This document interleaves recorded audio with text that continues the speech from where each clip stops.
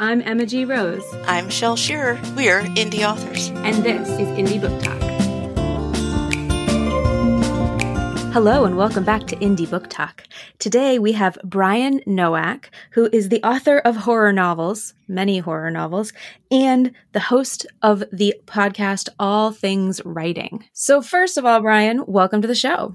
Thank you so much. I'm so thrilled to be here. My first question is, whenever I meet another podcaster who talks about writing and books and things, I'm always like, ooh! So tell us really quickly, what is your podcast? What do you do? Who do you talk to? Give us like the 30-second intro. So the podcast All Things Writing is a show dedicated to chronicling my writing adventures and sharing what I have learned while writing and some of the tips and tricks. I also interview other writers as well. And really, it's just to let other writers know that you're not alone and there's a journey to follow. Very true. Yeah, this is not a quick and easy thing. So my actual first question was, so I know you mentioned you write horror, but you also write mystery and science fiction. Yes. Do you find that you have any branding issues with yourself writing three different things, or do you find yourself going to the same audience for those things? Not, I guess the best way to answer that question is that the reality is that I am going to write the books that I want to read. If we try and chase branding down, I am, if you're going to like nail me to a tree, I would say I am definitely a horror writer. But I like the idea of being able to write dark mysteries and a little bit of science fiction to dabble into my own interest in science fiction. It's not really so much an issue of branding as it is being true to the stories that are in myself. Now, yes, I think to a certain extent, if you bill yourself as a horror writer, you really do have to blow that trumpet pretty hard. Mm-hmm. And I do predominantly say I am a horror writer, but it's amazing how well my mystery books do overall. And as a matter of fact, right now, my very first novel, The Dramatic Dead, or my very second novel, The Dramatic Dead, it is you lose track after a while, to be honest. I wish. It is trading first place spots with one of my more recent novels, Reapoke. So, and that's a horror novel. So, it depends on what you want to do. What is in your heart? What do you want to write is really, truly the question I think a lot of authors need to wrestle with. So you're still writing predominantly like dark. So it's a dark mystery or horror. You're not going to suddenly write a bodice-ripping romance and throw it in there. Well, I might. No. So, the funny part is that I always tell people that horror is a very interesting umbrella. Horror can be happy, it can be sad, it can be funny, it can be romantic, it can be comedic, it can be anything you really want it to be, because it has that flexibility. It's this really wide umbrella. So I think to a certain extent, my mystery novels to a certain audience are going to be horror novels too. They're going to fill both those descriptions because people read what's in there and it fills them full of dread. Well, that's the objective of a horror novel, isn't it? So I really think we always have to be very careful with this genre mindset. We don't want to, don't not pick up a book that interests you because it's not in your genre. Pick it up and read it anyway. Because you may find something you like. I mean, people are shocked to find out that I have a guilty pleasure, and that is cozy mysteries. That's because cozy mysteries are awesome. They're fun. They are great fun. And, not everything needs to be dark. You cannot have just dark. You have to have some light, too. So talking about genre, I am totally on board with mixing genres. I'm totally on board with there's a lot of overlap in many cases between horror and mystery and sci-fi, depending on what story you're picking up. But in terms of actually selling those books, putting them on a marketplace, how do you decide then this one is mystery, this one is horror? how do you make that determination so that your audience knows what they're looking for? So, you have to, at the end of the day, truly, I mean, you're 100% right. You have to make a decision on what you are going to call a certain thing. Where are you going to bin it? Because society wants us to bin these things so they're easier to find. Mm-hmm. And I think it's truly important that we, and I hate to say this, but the traditional descriptions of a mystery novel is that there is a crime to be solved or something that you have to solve. And you have a dogged protagonist who's going after the solution to that puzzle. You can have that be dark and still have it be mystery. I think a lot of it is dependent on where you want to take that book. So The Dramatic Dead, for example, is very much The Dramatic Dead and The Reverend Dead are both very much mysteries in the true sense of the word. There's a private investigator. There's his friend or his girlfriend who's a police sergeant. There's his best friend who helps him solve crimes. And I hate to go back to the old Murder, She Wrote kind of methodology for determining what's a mystery, but really if you look at a mystery and you have that question to solve, it kind of fits in that bin. Does it not fit in other bins? That's a really intriguing question. And it's a hard one to answer. I think that's a problem along a lot of things. Like, I love urban fantasy. Okay. And occasionally they have, romance interests in them. Sure. And I'm constantly finding things that might have like a hug or a kiss in them being shelved under paranormal romance for reasons unknown to anyone. And I'm like, there's no romance in here. She's killing people throughout the entire book, but okay. So I've now learned to look in there, even though I know that's not what the book is about. So I find it interesting that, trying to get it binned in the right place is really hard, especially in bookstores. Yeah, you're 100% right. How do you actually find what you're seeking? I'm constantly reminded that when you go into Amazon and you look at the books that you've bought and it recommends other books to you, half the time I have no idea where those book recommendations are coming from. Yeah. It just happens to be the category that the person, the author or publisher picked when they loaded it in there.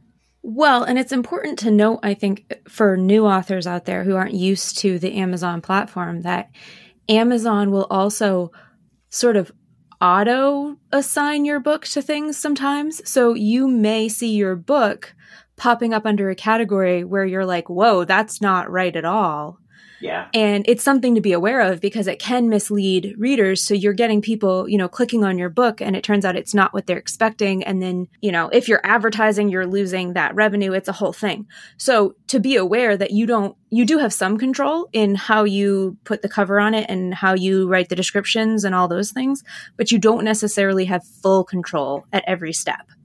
Yeah. And that's a really good point. When you get the books pushed out there into the world, there is a certain amount of control you do have by the search or the tagging criteria that you use with your book.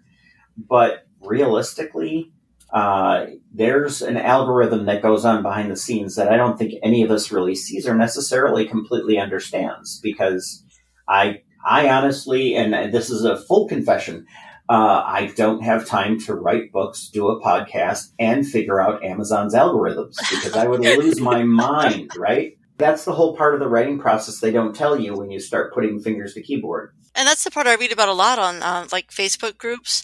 They're always trying to figure out how these algorithms work or how these percentages work, and everyone's baffled. They're like, I don't know, it's Tuesday, so they added something to it. I don't know. You're 1,000% correct, Shelley. 1,000% correct. Yeah. I think the big thing when you think about the algorithms, because we've come across the concept of the algorithm when we talk to people about social media, when we talk to people about where their book is selling, all kinds of places. And if you spend all of your energy trying to understand the algorithm, you will burn yourself out because it's impossible because you are not a computer. But if you spend your energy writing the best book you know how to write and recognizing what the tropes are, what the genre markers are, and making those obvious, then you're going to go a lot farther than trying to game the algorithm. Mm-hmm. Yeah, I think that's a good point, because if you look at the algorithms, like, let's say, and this is another reason why I'm always telling people, it's nice to look at the trends. It's nice to look to see what's selling. But at the end of the day, all that's being written in the magazines is what's selling today. And if you figure it takes a year for you to write a book, you're never going to get in front of that wave that way. So what you have to do is write the best book you can, do the best editing you possibly can, get it to the best editor you can conceivably find, and then find one of the best graphic artists you can to do the artwork, because otherwise all you're doing is spinning yourself in circles and getting dizzy. Right. It takes a team. Takes a team. No one person can do every aspect of creating and marketing a book. It's too much. Absolutely. I mean, I'm sure there are people that try, but I can't think of many people that could excel in every aspect of that and still have time to sleep. Yeah, well, that's true. And, I'm actually going through my third round of edits with my editor right now on my next horror novel, The App. That's just the working title is The App. And I was thinking to myself the other day how honored I am to have her working with me as part of the team, because she's so phenomenal. She's making me a better writer. That's nice. Awesome. That's what a good editor should do. Absolutely. How did you find her? So, okay. A few years ago, I was involved in a book convention in Maryland. And I happened to, somebody was telling me one day, okay, well, you're going to be sitting next to this lady. She does steampunk, and I think you'll get along with her. And they sat me next to Catherine McIntyre, who she wrote the Airship Also Rises series.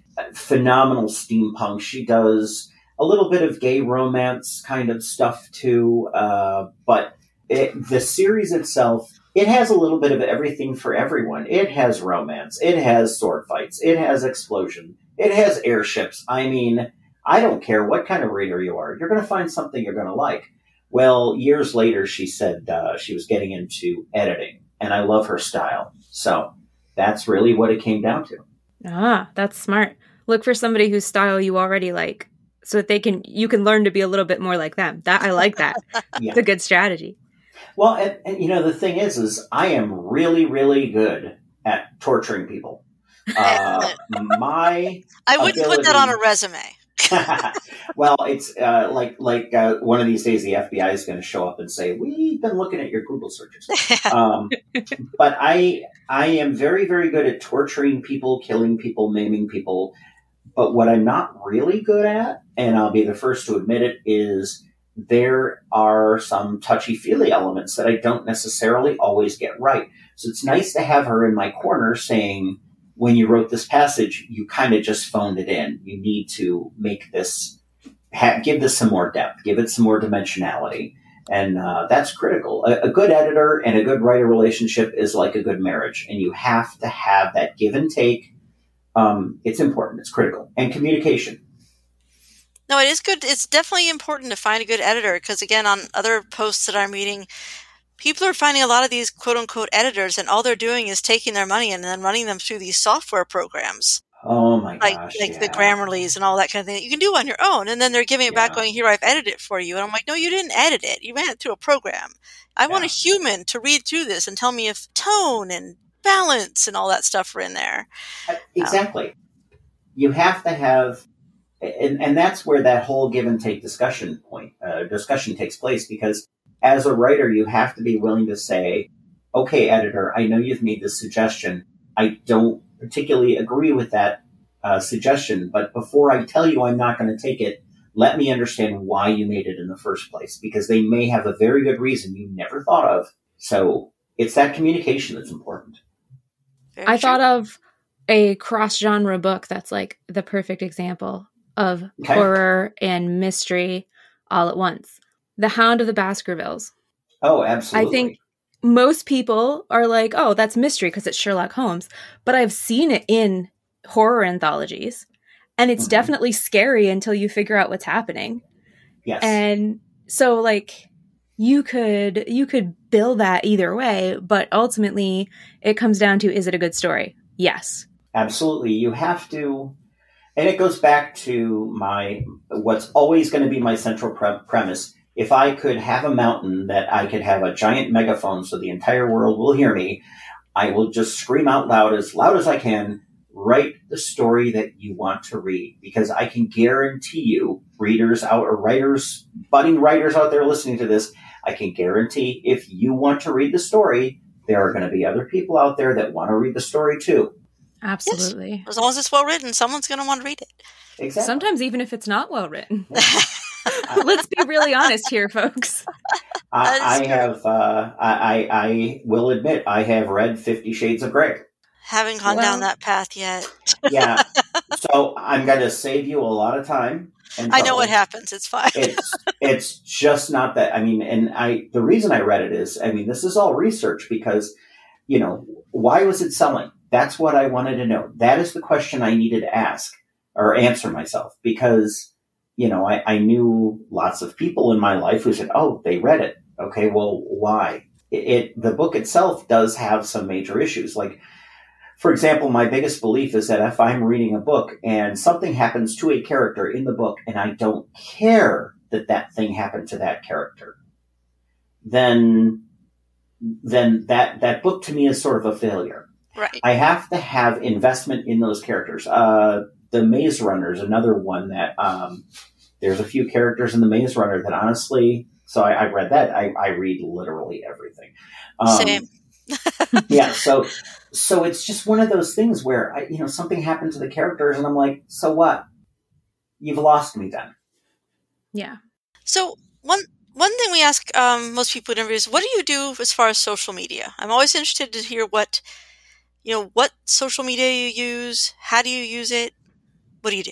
So this is a funny story because I've really given this some thought lately. I try to develop my Facebook following as much as possible. I also do Twitter. I also do Instagram.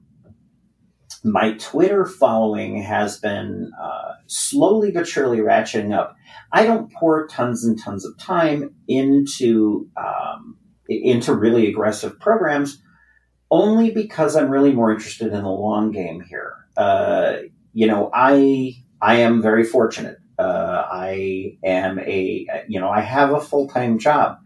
I don't need to rely on the income of my writing, which affords me the ability to sit back and look at this from the long-term perspective. So I do put posts on Facebook. I do put posts on Twitter, but I don't really, I would say I don't really go out of my way to try and build huge audiences. I try to build the right audience. When you are doing things like advertising, trying to get people to come to your Facebook page, really concentrate on who you're looking for. Because what you really don't want is you really don't want a ton of extra people jumping onto your site and then dropping you. That doesn't serve you well. Make sure you are, and I've unfortunately met more than a few authors out there who every single post is by my book. Yeah. No. I'd be lost so fast. You got to give me something interesting. Right. And 80% of all your posts should have nothing to do with selling at all. Some people will say 90%. And I don't necessarily, I don't know what the right mix is, to be honest. I'm sure there's an algorithm out there that will tell us if we wait long enough. Or a company willing to sell us their services. Someone has a formula. Yeah. Like I always get emails offering me services for different things. But the really funny part is that All Things Writing has been on this interesting upward glide slope. And I consider that definitely part of my social media platform because there's so many people that are sitting in their cars and listening to these podcasts as they're going to and from work. It's a really good element of my overall program, I think. Excellent. So if someone wants to follow you on the social medias, where can they find you? Well, if they go to Facebook or Twitter or Instagram, you can actually just find me under Brian the Writer. That's easy enough. So go look for Brian the Writer. And as soon as you're done listening to this podcast, click over to All Things Writing and listen to Brian's podcast. And you can just keep doing that forever. Just go back and forth and back and forth and back and forth. It'll be fine. Maybe write somewhere in there. We will always make more content for you. No problem. Yes. Well, thank you for being on the show, Brian. We really appreciate it. Well, thank you for having me. It's been great.